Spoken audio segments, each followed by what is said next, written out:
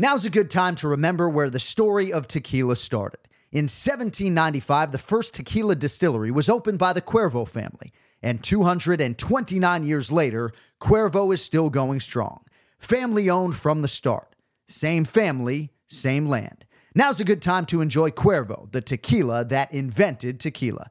Go to Cuervo.com to shop tequila or visit a store near you.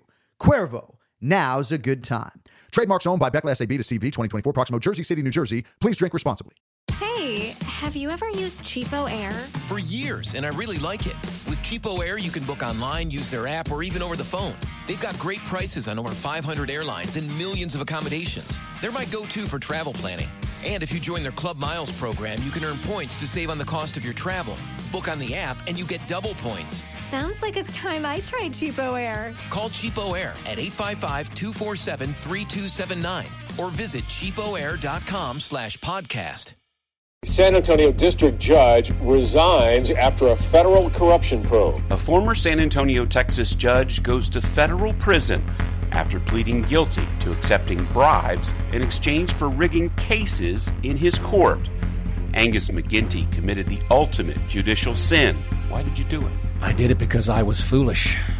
Listen to How to Bribe a Judge on RevolverPodcast.com, Apple Podcasts, Stitcher, or wherever you get your podcasts. The John Anik and Kenny Florian Podcast. Gangsters, what's up, guys? John Anik, Kenny Florian. Oh, my God! You want a podcast? Great. So you have some audio on your website that nobody goes to. Here are your hosts, John Anik and Kenny Florian. Well, of all weeks for this to happen, it's Monday, January 13th, 2020, episode 232 of the Anik and Florian podcast. It's about a half hour after we wrap shooting the podcast and being told that we lost some of the audio off the top of the show. Hopefully, we only lost the first 5 minutes or so as we were chopping it up with Ray Longo, but certainly an unfortunate circumstance here to kick off what is a busy and big fight week for yours truly, but we are going to pick up the audio here nonetheless. About 5 minutes into the show, we were talking about Conor McGregor and Donald Cerrone with Ray Longo. If you've listened to this podcast, you know that Ray Longo has had a long history talking about Conor McGregor, of course, since he has been on our show dating to episode 1 in April of 2015. At times, Ray has come down pretty harshly on Conor McGregor, and at times Conor has obviously given Ray plenty of ammunition with which to work. But largely this week, Longo keeping it on Conor the fighter. I think for a lot of people it's been liberating that the focus for this fight hasn't been on histrionics, but has really been on McGregor and on McGregor the fighter. So here's Ray Longo talking about the main event coming up this weekend at UFC 246, and enjoy the rest of the show. You know, he is a good fighter, right? And I do think he loves the fight game, but just that's what I'd like to see the guy stick to and, you know, leave the antics for somebody else. You know, Ray, the only thing with that, it seems like the UFC is really relying on Conor McGregor and Conor McGregor alone to really promote this fight. Obviously has a huge following on social media. You know, do you think that's going to add a lot of pressure to Conor McGregor heading into this fight? Does that change things at all? And how do you see him heading into this fight after a little bit of a layoff after the Khabib fight? Well, look, but first off, the first part of that, I think it should relieve the pressure, right? He can concentrate on training. He doesn't have to get up there and start dancing around and harassing the guy he's fighting and all of that stuff. So I think that takes the pressure off him. Whether or not I'm not sure I don't know if that's the strategy, maybe to rely on him, but I just think it's the landscape has changed where we don't really know what the pay-per-view buys are. I don't think those points are as readily available as they were. So I think he probably just got I don't really know. I would love to know, but I would think that there's nothing for him incentively to sell. I think they just packaged the fight and this is it. And they're hoping that, McGregor's a big draw and that people will, buy the app and watch it and, pay the money. But, man, I hope it was kind of going, listen, man, I got to concentrate on this fight. I haven't won for a while and I want to get back to doing what I love to do, which is fight. And that's what I hope happened, where he's not as accessible as he was in the past to hype the fight up. And, he did build up to a point where he should sell himself. I'm not sure that's the case, but we'll wait and see. As far as the layoff, I think Yeah, I think, Dominic Cruz will say there's no ring rust, and I guess that depends on how you're training and how you define ring rust. But I think, the fact that, he hasn't won and he's been off for a while against the guy he knows is in there to compete, I think the pressure is really on him to, I think if he loses this fight, it would be pretty damaging at this point. I agree with you, Ray. In hearing some of his interviews, it seems like he's saying the right things, though. Do you like what you hear from Conor McGregor so far? Yeah, no, I do like this Conor McGregor. You know what I mean? And again, my only problem in the past was that I just think he took it to another level, and you got to know who you're dealing with. And there were a couple of lines I thought he crossed with even Khabib that. Yeah. Just that, I don't know. I think we could have did without. But besides that, I always enjoy watching the guy fight. I think people interpret what I'm saying. And I know I have come down hard on him, but I'm not really coming down hard on the fighting. I'm coming down on, when you act like that and you lose, I think it just magnifies other things. And I think it's not necessary. And I'd like to see him, he always had a great mindset. Even when he lost to Nate Diaz the first time, I thought he handled that loss really, really well. You know what I mean? And he was able to move on. But then he just, he goes over the top sometimes. And that was the only things I was, that drive me nuts. But, if you could do it and win, that's one thing. But when you're doing it and you lose, I think it has a bad look, So I hope he's back to basics. He definitely, does some things better than anybody else does. And it should be a good fight. And that's an important point in all of this, right? He's only had one MMA fight since 2016. And as such, I think people kind of forget how good he is, right? I'm sitting with his UFC bio in front of me, and you sort of lose sight of the body of work. And I also think it's dismissive of the fact that he could actually be ready to present his best version to date, right? If you take him at his word, he says he's ready to present the best version to date. And certainly over the course of his UFC career, most of what he has said has certainly come true. And I think, too, in terms of the media grind, I don't know what exactly has been placed at his feet, but I think it's probably liberating, Ray, to not have just this avalanche of promotional obligation leading up to a fight that obviously has heaps of pressure, Yeah, and John, exactly. And it's not just media obligations, normal media obligations, which nobody really wants to do. He goes above and beyond that. He's theatrical. So it has to be pretty draining. There's one thing to show up at a press conference. There's another thing to have a whole act going with it. You know what I mean? That you probably had to think about and devote some time to, you know what I mean? So that's where I'm coming from with that. Yeah. All right, a couple things before we let you go. Clock getting away from me a little bit given the late start.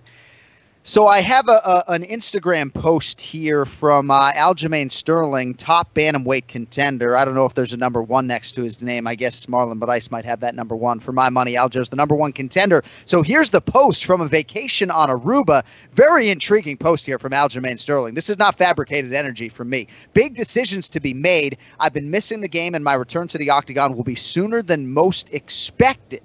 So if you don't know, Aljamain Sterling had a pretty invasive surgery, or so it looked, on one of his hands or his wrist. Hashtag Funk got next. Hashtag Funk triple duck. It's got to be Henry Cejudo or Dominic Cruz, right? There aren't that many fights out there when you sort of win as much as Aljamain Sterling has. I mean, maybe Piotr Jan. Ray, what can you tell the Anik and Florian podcast listeners about this cryptic tweet from Aljo? Break some news, Ray. I tell you, Kenny, that's the only thing I could say is it's cryptic, and only he knows what he's talking about. I have no clue. I mean, I'm assuming that's I'm assuming that's Captain Morgan speaking from Aruba or whatever. Whatever. Right. But somebody asked me last night. I go, I don't know. Normally he calls me right away. I didn't get any calls. Okay. So I think he must feel like he's missing something over here. He's having fun, and Aljo's an awesome dude, and I can't interpret that right now, and I don't know anything if that's what you're asking me. No, of course. Literally, I'm telling you the truth. I really don't. And maybe I read too much into it, but given the surgery, right, coming back sooner than expected, it sounds to me like if you're actually trying to find truth in there that maybe he was presented with a hugely appealing fight that he didn't want to say no to or delay, despite the fact that he might be moving up his timeline a little bit. But that's all I got for you on that, Ray Longo. And that could have been a post when he came out of anesthesia too. Back in the he might have reposted that. He might have reposted that now. That might have been what he said when he came out of anesthesia with the hand operation. I don't know. I don't know. Yeah. But he should be back today or tomorrow, and you'll be the first guys to know when I find out. There we go. Or the second. We'll take second. Second's okay too. All right. So, all right, we got a new game for 2020. We will get you out of here on this. Longo's Lock of the Week. All you got to do is give us a lock on the main card. You get it right, I'll give you 100 push-ups and $25. How's that sound? Wow. How long do you have to do the 100 push-ups? It's I have within 10 minutes or so. It's got to be 5 sets of 20 or whatever I can do. I thought you were going to say I thought you were going to say a week, so that's good. So you're saying 10 minutes. Yeah, no, and I'll video it if I have to. I mean, I'll try to do 4 sets of 25. We'll see how we're burning that day, All right, just quickly read off the main card to me. Yeah, of course I'm going to give you some fights. I feel like the amazing Preskin right now. Well, I mean, read off the main card, please. I mean, you could go Macy Barber as a minus 1,000 favorite against Roxanne Modafferi, but you wouldn't be doing any sort of service to our listeners. No, that's my lock. Yeah, there you go. All right, here's your main card. First, both. I like Macy Barber though. That's I'm going to say. I think that's it. I'm going to take the crazy way out. But look, both really nice people. I think Macy's really, she comes in guns blazing, and she looks like she's got the right mindset, and I think that should be a lock.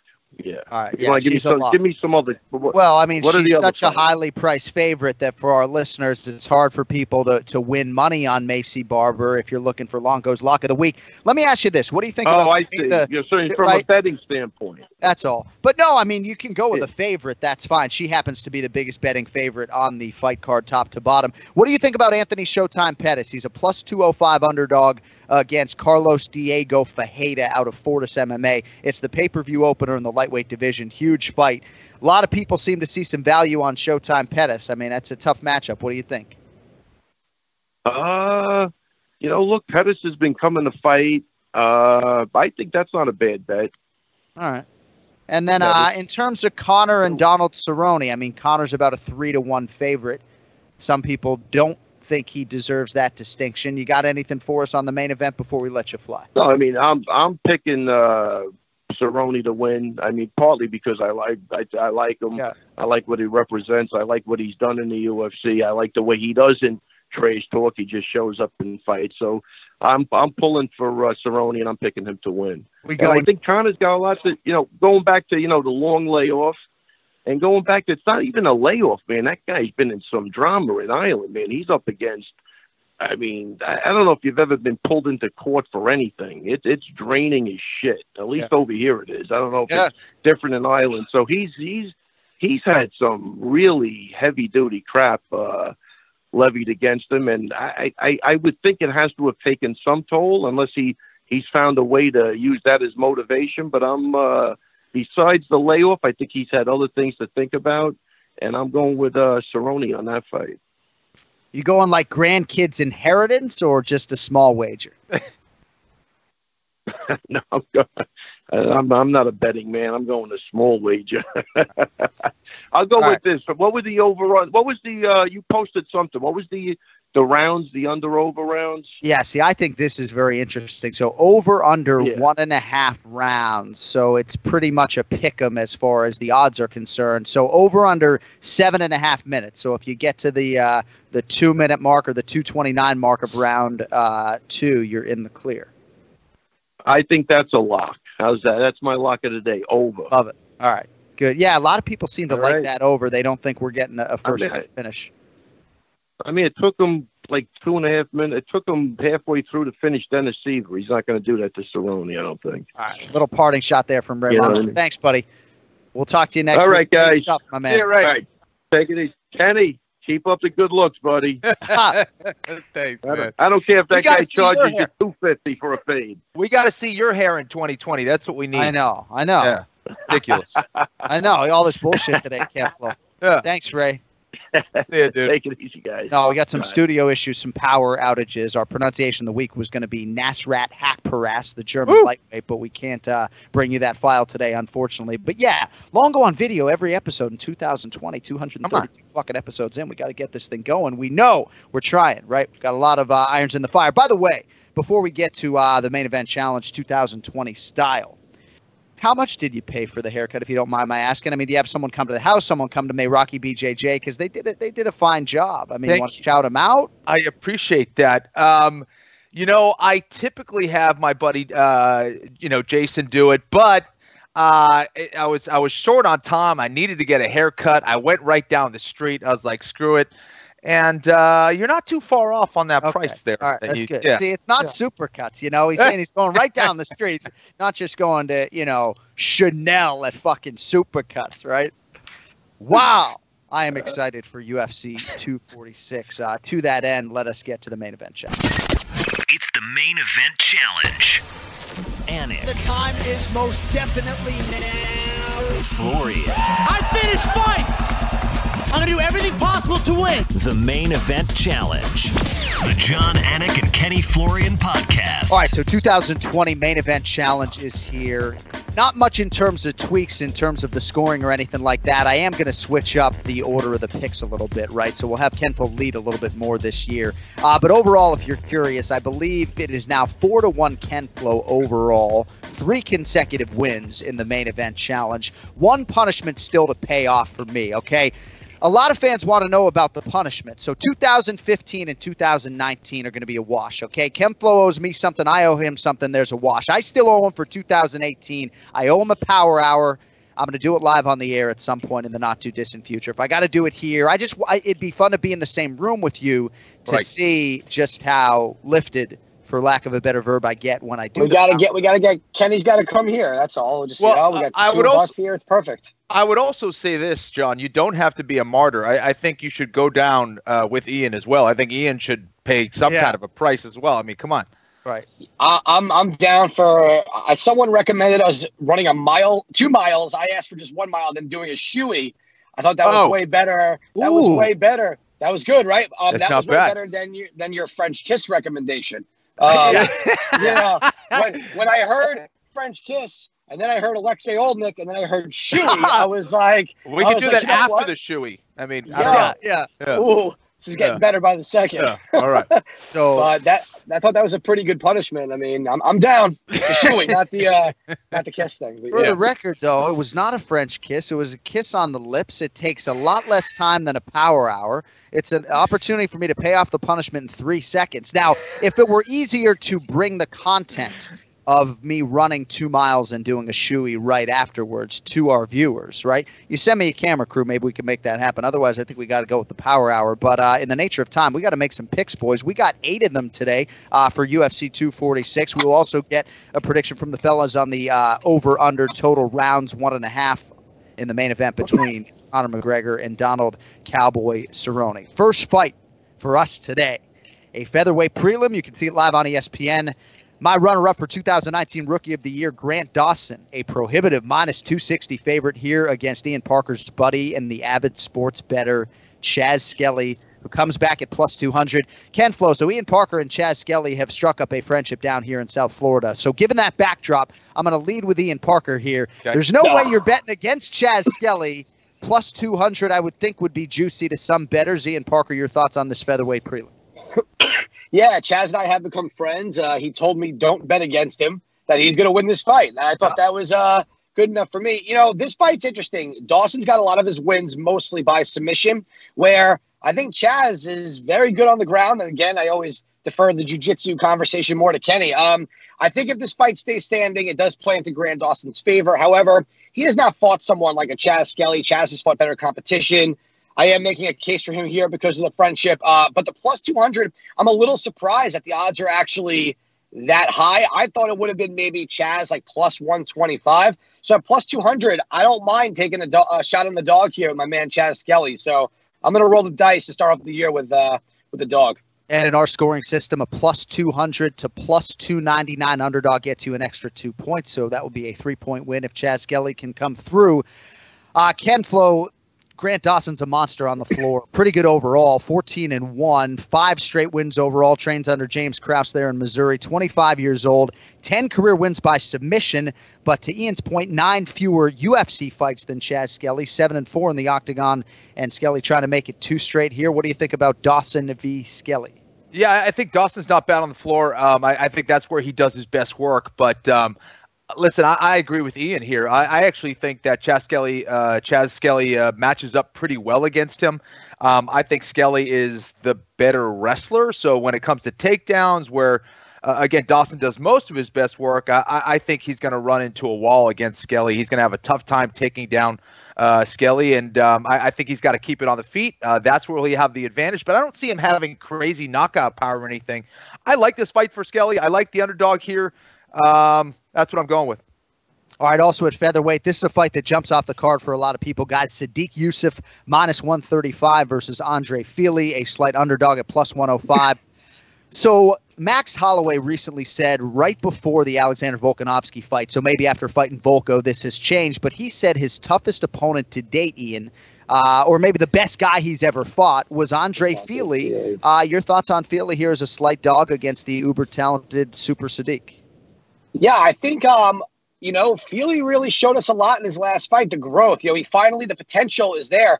The problem I have with Youssef here is his last fight where he was a heavier favorite. He kind of, he gave his opponent opportunities to win. And I think that Fili's got a lot of ways here. I think his cardio is going to be better. I think he's got very good technical boxing. I like his wrestling, his ground game. He's very active. He's fast.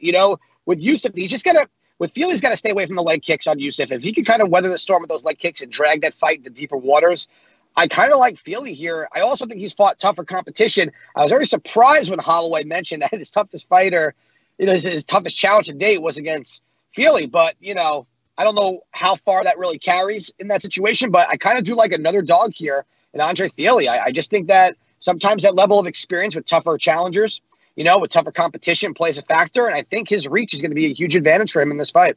Ken Flo, Youssef 3-0 in the UFC. He's 10-1 overall. It's an amazing story, by the way he is helping his older siblings who are fighting to make ends meet in Nigeria. He loaded up a car of his own and filled it with goods and sent it down there for them to sell at a store. It's an incredible story. And he's an incredible fighter, I think, overall. A lot of people speak highly of this kid, Kenny. Lloyd Irvin trained. He's 26 years old, 5 straight wins. But Fili's got some momentum in his own right, and certainly UFC battle tested. What do you think about this one?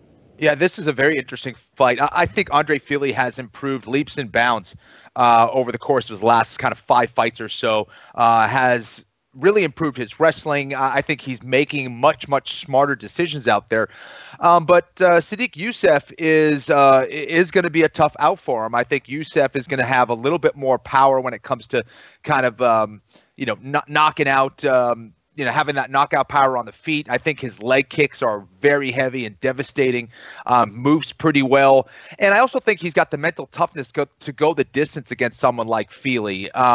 So I think we've seen enough from Sadiq to say that, yeah, he probably is the slight favorite. I think the odds are pretty accurate here. I'm going to stay with the favorite here. I really do like Andre Fili. I think it's going to be a close fight. But I think the early rounds for Youssef, I think, will be the difference here. Cannot wait to work that fight. If Fili wins, it'll be 3 straight and 5 of 6 overall for him. And he's been in the top 15 before. I think he beats if he beats Sadiq, he would be back in that rankings potty there. All right, featured prelim on ESPN, as we mentioned, biggest favorite on this fight card, top to bottom, the 21-year-old flyweight phenom contender Macy Barber, -1,000. It's like an Ian Parker play, 10,000 to win a G. Against Roxanne Modafferi, who comes back at +585. Modafferi here trying to somehow come through as a big dog. Barber 3-0 with 3 TKOs, just over a year on the roster. Ian, odds makers suggesting this is very much a showcase spot for Macy Barber. How do you see it playing out? Roxy could be dangerous. Yeah. The thing with Roxy is that her biggest weakness is when she fights someone that's a very, very, very tough pressure fighter, which Macy Barber is. She comes forward. She doesn't stop. She's got power. She can take you to the ground. But Roxy has fought everybody. She's been around forever. I feel like she has seen this before.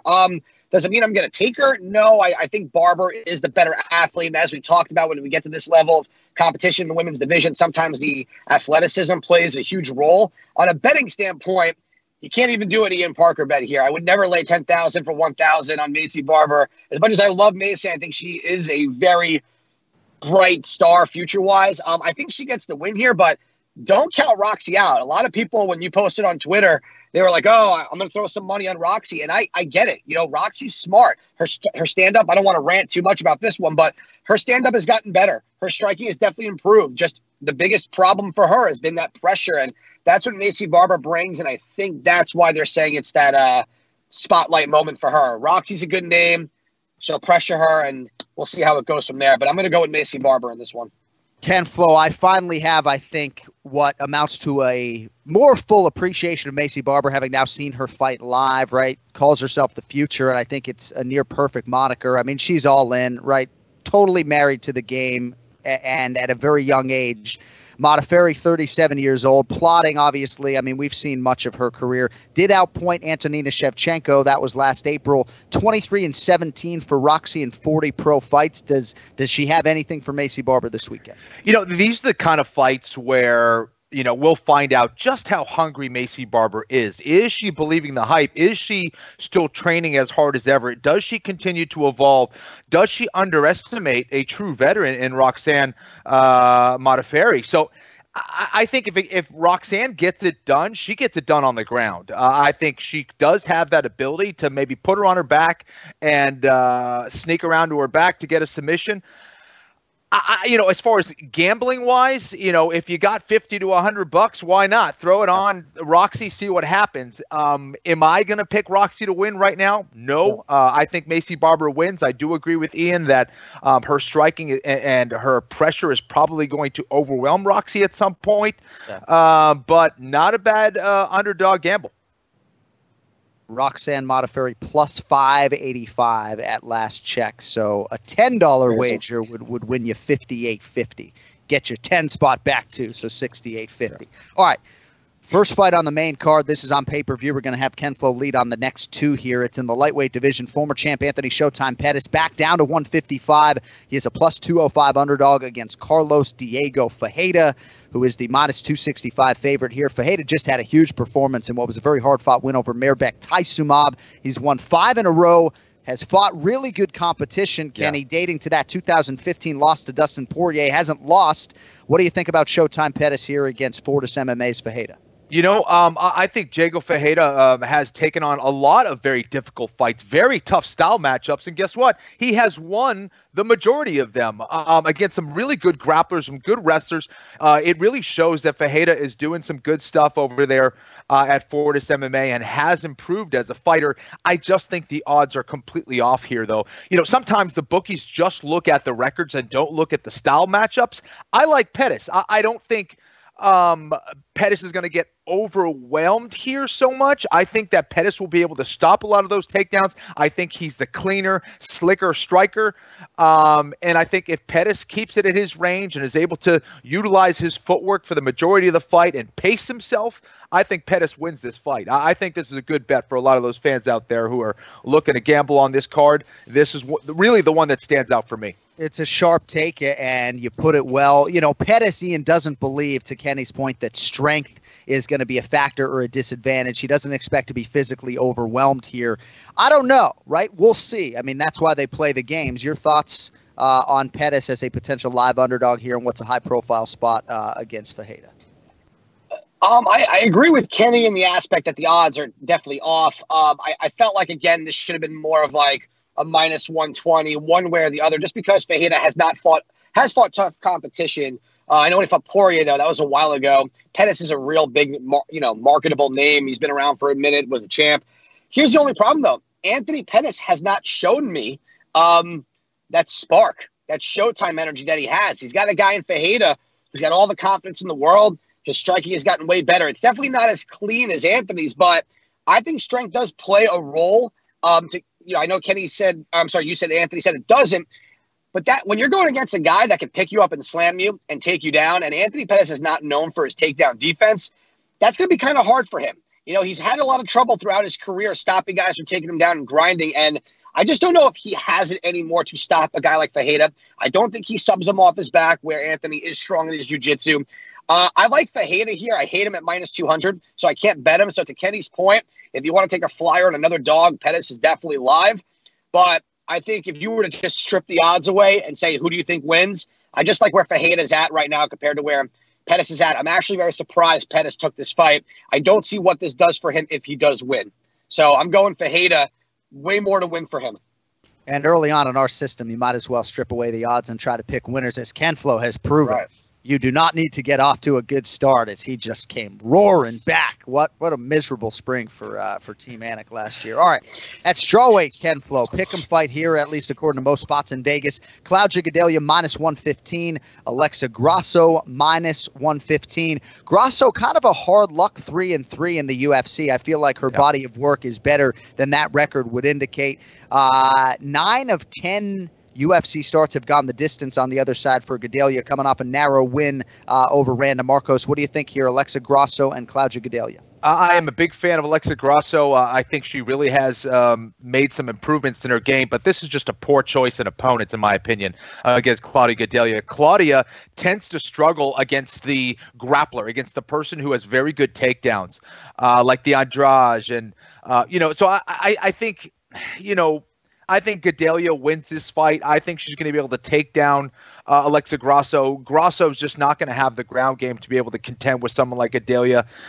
And I think furthermore, when you start to take down Grasso, I think it starts to shut down her striking a little bit. She becomes way more hesitant.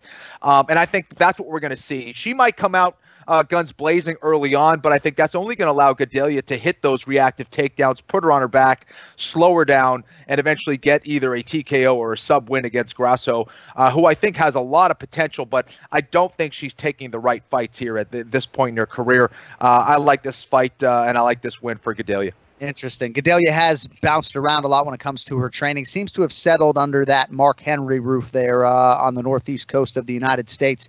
We'll see how it goes for her here. Kind of needs a signature finish to expedite a run back to that championship opportunity.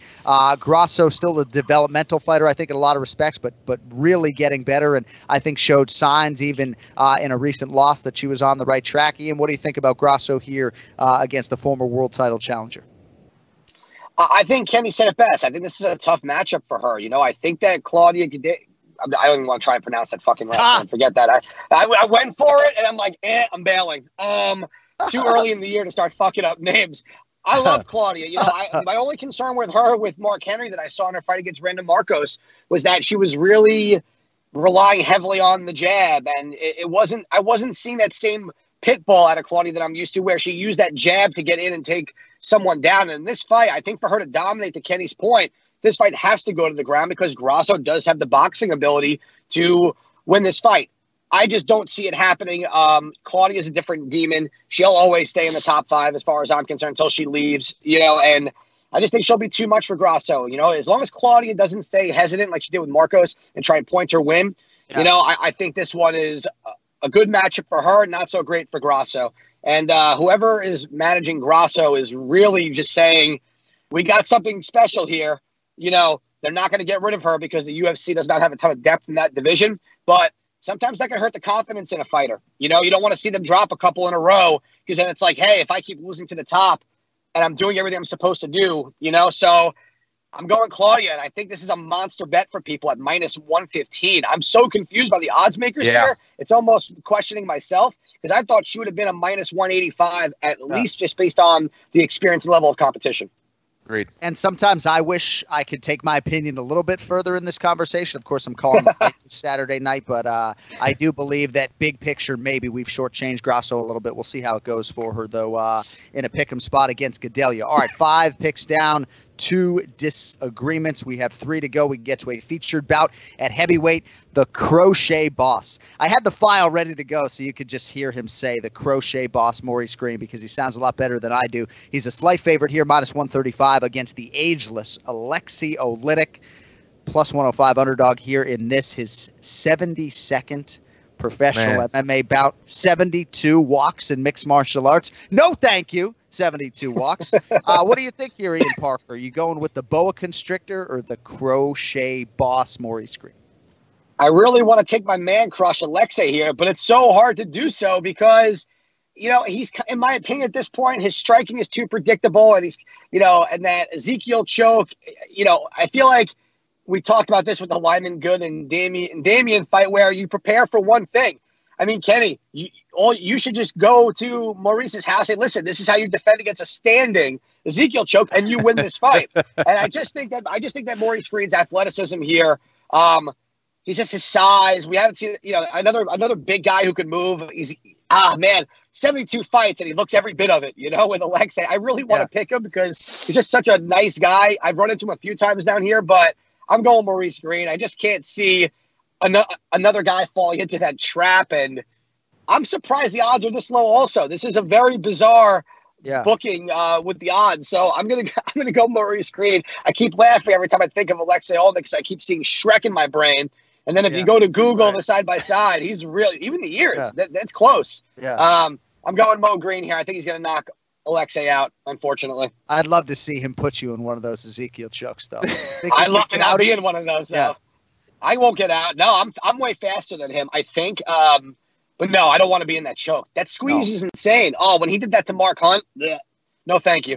Yeah, Ken Flo, speaking of which, that was in 2018 when Alexei Olenek went 2-0 with a couple of submission wins. 2019 was not his year, 0-2 against elite competition. And I think Olenek may be nearing the end when it comes to facing elite guys. He's 42 years old. Crochet or Green v. Olenek. Oh, really? Olenek's just going to give up now? He's not going to get 100 professional fights for Pete's sake? Right. Oh, my God. Listen, the guy's an absolute beast, and he can surprise people from, here and there. But, I don't love this fight for him. I think Maurice Green is going to be a lot faster. I see him catching Olenek on the feet and finishing the job. Yeah. Can you imagine if we could cuss on broadcast, right? Like I had this pitch back in the day. I never pitched it, but to HBO or Showtime, right? A sports highlight show where you could cuss, right? Imagine the Crochet boss knocks him out. You could be like, the fucking Crochet boss, I mean, it would be a totally different level. ESPN would then, their NFL highlights would be insane. Can you imagine every time a guy scores a touchdown? Holy fuck, did you see that catch? What a, that's why Bob Menery is such a big deal right now, right? Yeah, right. That's right. But imagine if you could watch a sports highlight show like SportsCenter and the anchors could sit there. I'm down. Let's do it. Anik, hey. Get a fucking hold of that one. Anik, we can do it now. We could do it right now. There's no rules. Good. Why not? Yeah. Just got to find my entrepreneurial spirit somewhere. We should do a highlight show. A lot of people feel like Pettis Fajeda is the co-main event. It is not. It's the rematch between women's bantamweight contenders Holly Holm -135, Raquel Pennington +105. First meeting went to Holly Holm. That was split decision back in 2015. Now, as many of you know, this rematch was supposed to happen last year in Australia. Pennington found out upon landing that this fight was not going to happen because Holly Holm had suffered a lower body injury, I believe. So you can be sure Raquel Pennington is excited to have the opportunity to punch Holly Holm in the face this weekend. Ian Parker, we will need the round, the method of victory for the co-main event. Who do you have? Yeah, it's funny when they talk about this, the co-main, and then the rematch. Like, it's really got so much sauce behind it. Their first fight... When you land in Australia and Holly pulls out, there's more heat and sauce on it than there was prior. So I'll at least give you that. For Raquel Pennington, not really for the rest of Earth. But no, I'm with you there. I get it. For Raquel Pennington, this is a revenge. Like, fuck you. You made me travel to Australia and then you back out. There's the F-bomb you were looking for. I think I think this is a really good fight for Holly Holm to kind of bounce back and get her mojo back. Raquel, when she first kind of went on that run towards the title, the pressure, the dirty boxing was really there. But against Holly Holm, I don't think she's going to get those opportunities. I think Holly's going to be moving around a lot. I think those leg kicks are going to play a factor. I think Holly Holm's going to win. I want to say by knockout, but Raquel Pennington, I don't know if she's ever even been finished in the UFC. So I'm going to go Holly Holm for now by decision. I just think that this fight will not be brought to the ground. I don't think Raquel has that big of an advantage on the offensive takedowns to really surprise Holly. I think it's kept standing, and I think Holly boxes her way to a win here.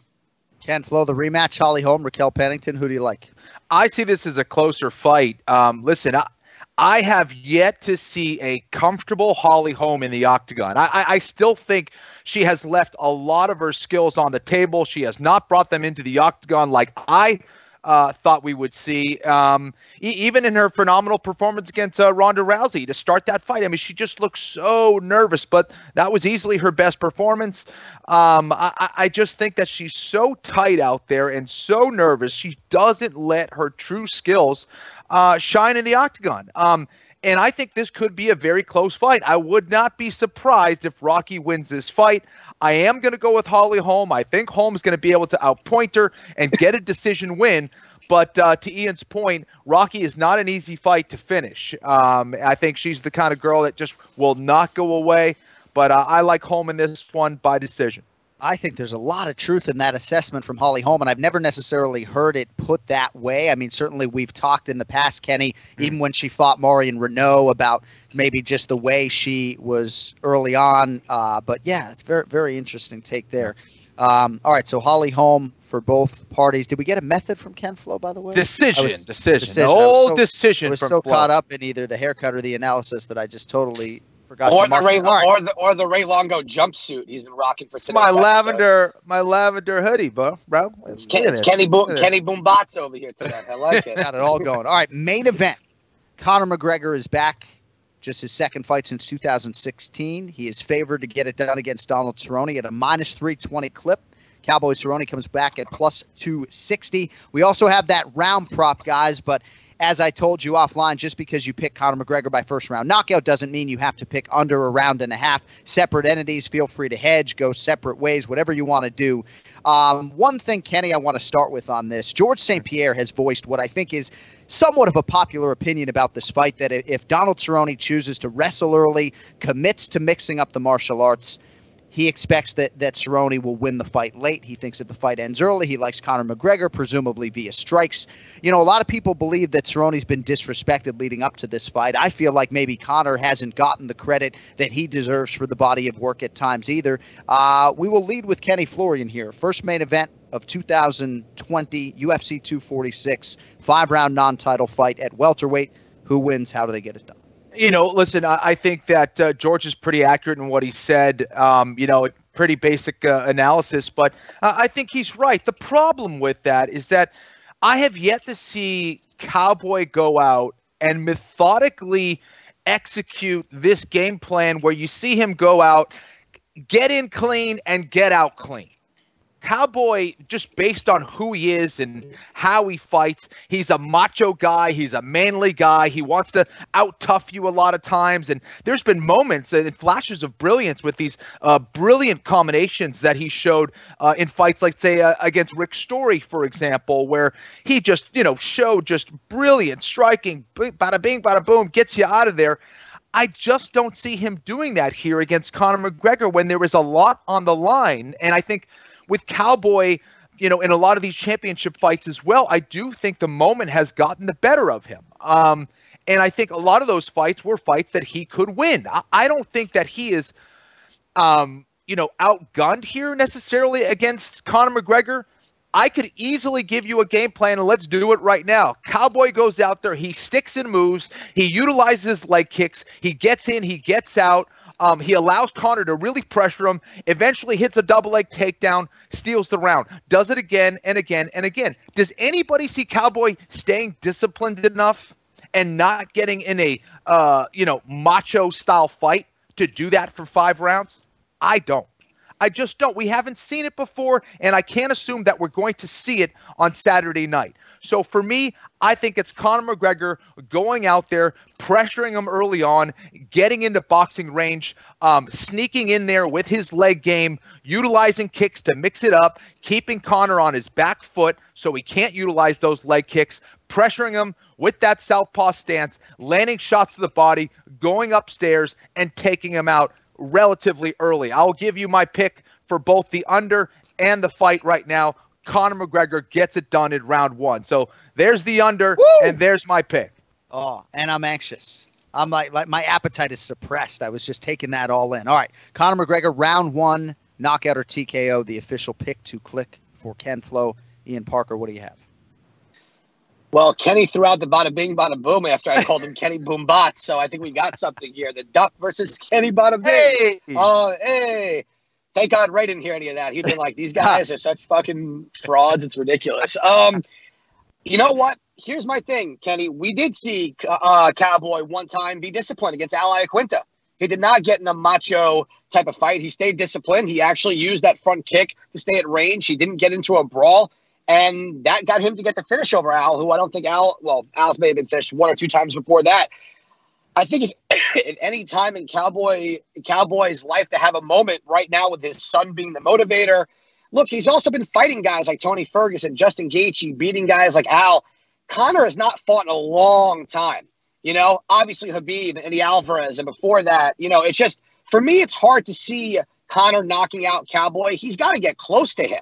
And if you go look at the stats, when Conor has fought taller guys, he hasn't had that same level of success. I don't think Cowboy is going to be stupid and get into a brawl. I think when people say Conor only has a left hand, I think that's really dumb coming from a karate background. But I don't think his leg kicks are anything that Cerrone hasn't seen before. You know, I don't think I don't think anyone's ever said, oh, Conor has the most devastating leg kicks in the division when we talk about someone like a Barbosa. You know, I don't think Cowboy also fights overly emotional. Him and Conor have not been really trading barbs where Cowboy's like smiling. Conor's actually showing him respect. I just think for this fight, Cowboy has to really keep the distance. To your point, I think he has to get that takedown while backpedaling and shooting in order to steal a couple of rounds. But I think his leg kicks are actually going to be the difference here. I think if Cowboy can utilize the leg kicks without dropping his hands, he could slow Conor down. And Conor's not known. It's funny how he's not known for his cardio, but he has a Conor McGregor fast cardio program on Instagram that he sells. I'm going over 1.5. I don't think he knocks out Cowboy in the first round. Not many people have done that to Cowboy. I don't think it starts now. And I think Cowboy is going to win by submission in round 4. I think if he uses the Nate Diaz blueprint, he can do it. I think George St. Pierre, although he did give a very, very basic prediction there, I think that Cowboy has one of the more underrated ground games that we've seen. Great submission game. If you want to I don't mean to rant, but if you want to go back and watch that tap out series where they discovered Donald Cerrone, he got slammed and won by triangle. Then his next fight, he won by rear naked choke. They weren't even looking at him as this striker. He was known for his submissions, and over the years, it caught up. So I think Cowboy shines here. Conor's been out for a while. I get the matchup here, though. Cowboy's taking a lot of abuse, but I don't think anyone's being disrespected here. I don't think they need to market this fight any more than they have to, other than that really weird T-shirt by Conor McGregor. So I like Cowboy. Yeah, no, and it's a good take by you, and obviously it'd be a good start for the main event challenge for you if Donald Cerrone comes in. I just think when you look at his 2019, it was really a tale of 2 years, right? Alexander Hernandez and Al Iaquinta beats both of those guys, two budding oncoming lightweight contenders. He's in the Fighter of the Year conversation in May, and then closes it out with the back-to-back losses to Tony Ferguson and Justin Gaethje. And I think that's built into the price a little bit. But I also believe that Conor McGregor has done a whole lot of winning in a whole lot of high-profile pressure spots before, and Las Vegas expects him to do that again. And in regards to the Al Iaquinta fight, I think Cowboy fought well, but I also think Al Iaquinta just didn't show up for that fight. That was not the same Al Iaquinta that fought Habib Nurmagomedov. So I think that was, both played a part in that good performance from Cowboy. But I do agree with you. At 170 pounds, not going to be an easy thing for Conor to knock him out. All right, the seatbelt is off because Ian Parker's got to go pick up a dependent. Great job to start the year, buddy. We'll talk to you next week. Thanks, you got it, guys. All right, that is it for the main event challenge for week 1 of 40+ here on the Anik and Florian podcast. Now it is time to get to the pick to click. It is brought to you by oddshark.com. Oddshark, your source for the latest odds from leading authorities, expert editorial content, and detailed matchup picks with expert in-depth analysis for each game. Their free statistics, numbers, and trends will help you make the sharp picks on game day. Head over to Oddshark and start playing like a shark today. Oddshark.com. Don't forget that second S, oddshark.com. Time now for the pick to click. The pick to click. All I have to do is bet on the winner, and I'll never lose. The John Anik and Kenny Florian podcast. All right, now joining us live, sports analyst for oddshark.com on social media. You can find him at JTFOZ. The great Joe Osborne is with us. Of course, it is a big pay-per-view week, and we need your input on UFC 246, particularly when it comes to this headliner. Conor McGregor minus 320, Donald Cowboy Cerrone is plus 260. Over under 1.5 rounds is out there as well, minus 125 to the over. Line has stayed pretty consistent, Joe. You know, we've had some cappers and coaches and people give their opinions today, kind of a split audience here. Your thoughts on the main event coming up here in 5 or 6 days? Well, not exactly going on a limb here, but I think McGregor gets it done. You know, people want to talk about McGregor, or his critics anyways, they want to talk about him as if the sky's falling, but still, he's only lost 2 fights in his UFC career so far. Take a look at Cowboy. He's lost twice since June. You look at Cowboy's fight logs, right? He's good. He's a Hall of Famer, but against other high-level talent, most notably recent losses to Justin Gaethje.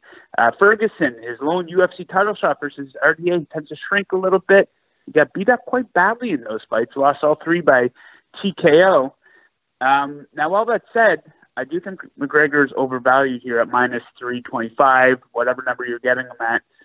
He seems a little bit overvalued because there are some red flags. The layoff, most notably, I thought he did show some rust in that Khabib fight. Plus, you got to give Cerrone the conditioning advantage, and I think he has a few more ways to win the fight. All that said, I think the best bet for this fight, the best value you're going to get is under 1.5 rounds coming in at minus 110. We've seen Cerrone get finished in the first or second round 4 times over the last 3 years. McGregor, this guy's a finishing machine. I don't need to tell you that. He has 7 first or second round finishes in his UFC career. Plus, this bet leaves the door wide open for a Cerrone upset. So any fighter can win it under 1.5 rounds coming in at minus 110 would be my best bet for that one.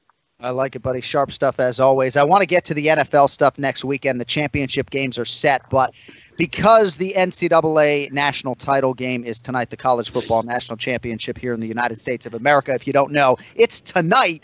So I feel like I'd be remiss if I don't at least get 2 cents from you. I'm on Clemson +6 taking on LSU. Our buddy Daniel Cormier feels like this is just an afterthought that his LSU Tigers are going to get this thing done and be the national champions. Any lean, any wager for you here coming up in a few short hours?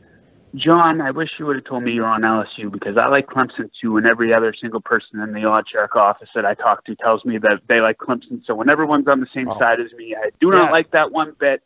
But either way, I like Clemson in this one. I think they're being undervalued just slightly, and they tend to be looked at a bit different because they don't get they don't play the same level of competition during the regular season, right? They're basically playing high school teams. They might as well be, right? Whereas LSU is just setting the world on fire. I thought Clemson came out a little bit rusty in that Ohio State game. They looked a little sleepy early, but I think they can keep it at least close enough to cover the spread here tonight. Ken Flo, there was a shot at Boston College in there from Joe Osborne. Ken Flo played soccer at BC, so we heard that.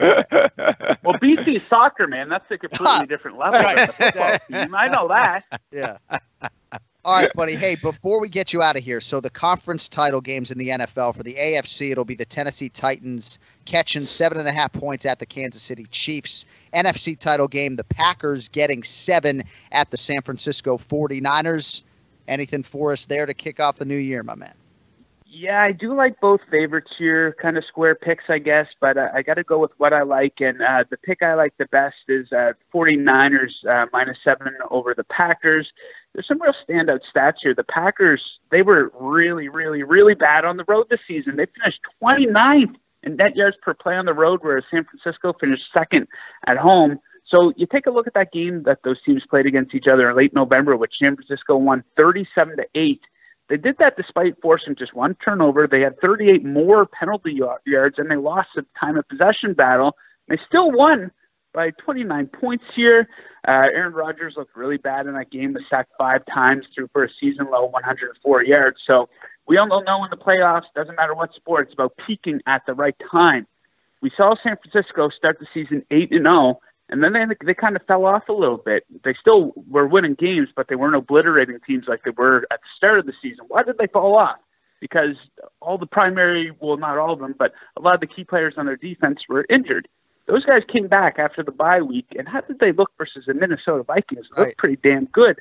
So 1 game under their belt to shake off any rust. I didn't see any rust whatsoever, but I could see them just smashing them.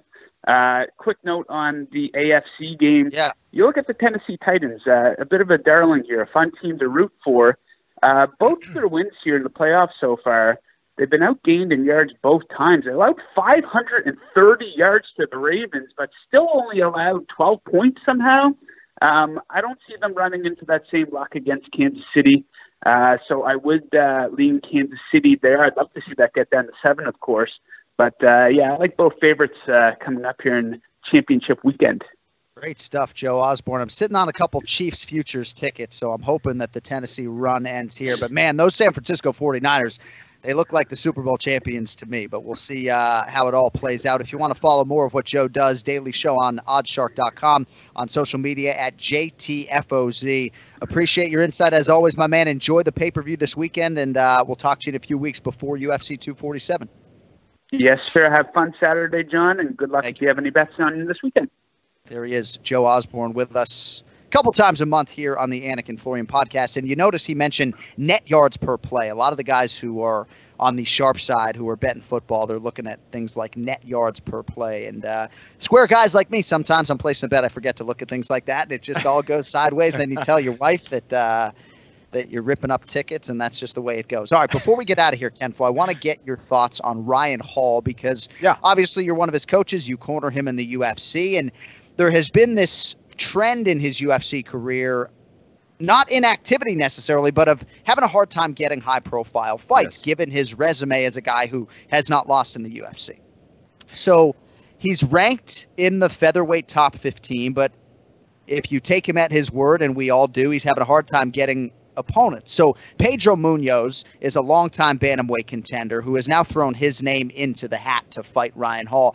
I just wanted to get your thoughts on the whole situation, Ryan's inability to get fights that'll move him forward at featherweight, and maybe your team's appetite for this Pedro Munoz offer. Well, that's it right there. You said fights that aren't going to move him forward. He's looking for, number one, he's looking for tough challenges. And a lot of those tough challenges reside, obviously, in the guys who are ranked. And a lot of these guys don't want to touch Ryan Hall. They don't want to fight him for whatever reason. And, for Ryan, he looks at very specific guys that, he wants to fight, and all of them, it doesn't matter who it is. He just wants a tough guy who's ranked that's going to elevate his status. And a lot of these guys are saying no to him, period. Right. And, whatever, guys are either booked or dates aren't, lining up for when he can fight and when the other guy wants to fight. So it's really been a problem for Ryan, and it's been frustrating, candidly for him and for us as well. So, right now, Pedro Munoz is one of the guys who threw his name into the hat, and I think maybe the only guy that has stepped up. Yeah.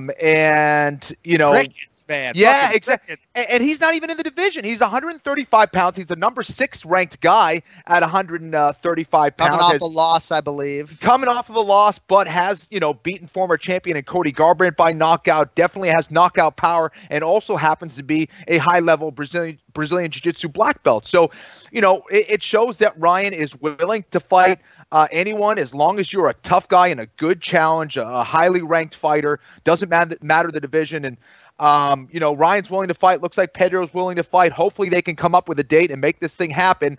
Now it just comes back to the UFC of whether they want to see the fight happen and whether they can put it on one of their cards. So hopefully it does.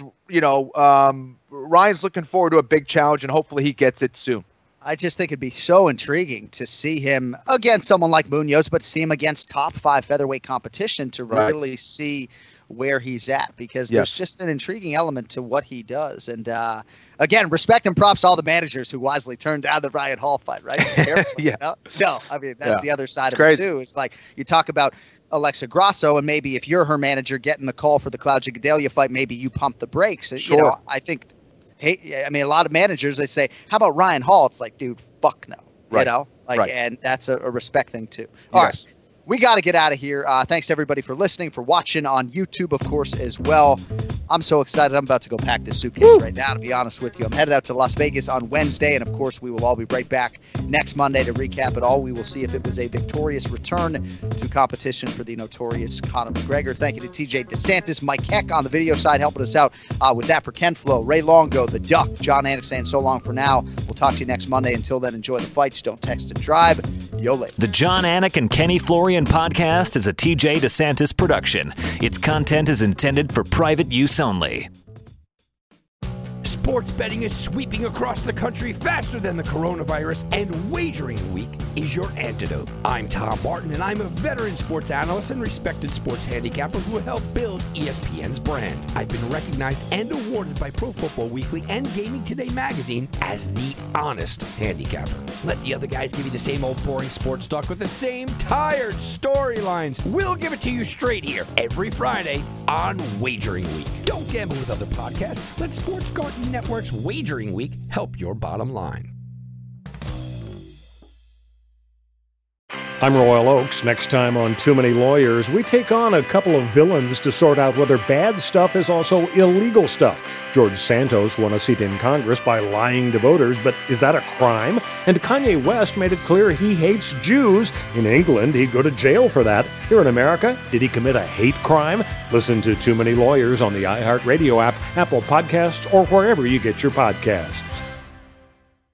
Now's a good time to remember where the story of tequila started.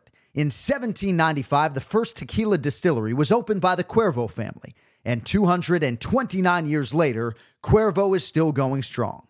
Family-owned from the start. Same family, same land. Now's a good time to enjoy Cuervo, the tequila that invented tequila. Go to Cuervo.com to shop tequila or visit a store near you. Cuervo, now's a good time.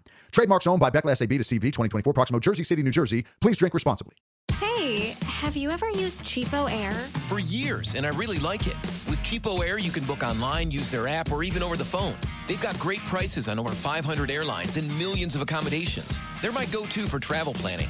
And if you join their Club Miles program, you can earn points to save on the cost of your travel. Book on the app, and you get double points. Sounds like it's time I tried Cheapo Air. Call Cheapo Air at 855-247-3279 or visit cheapoair.com/podcast.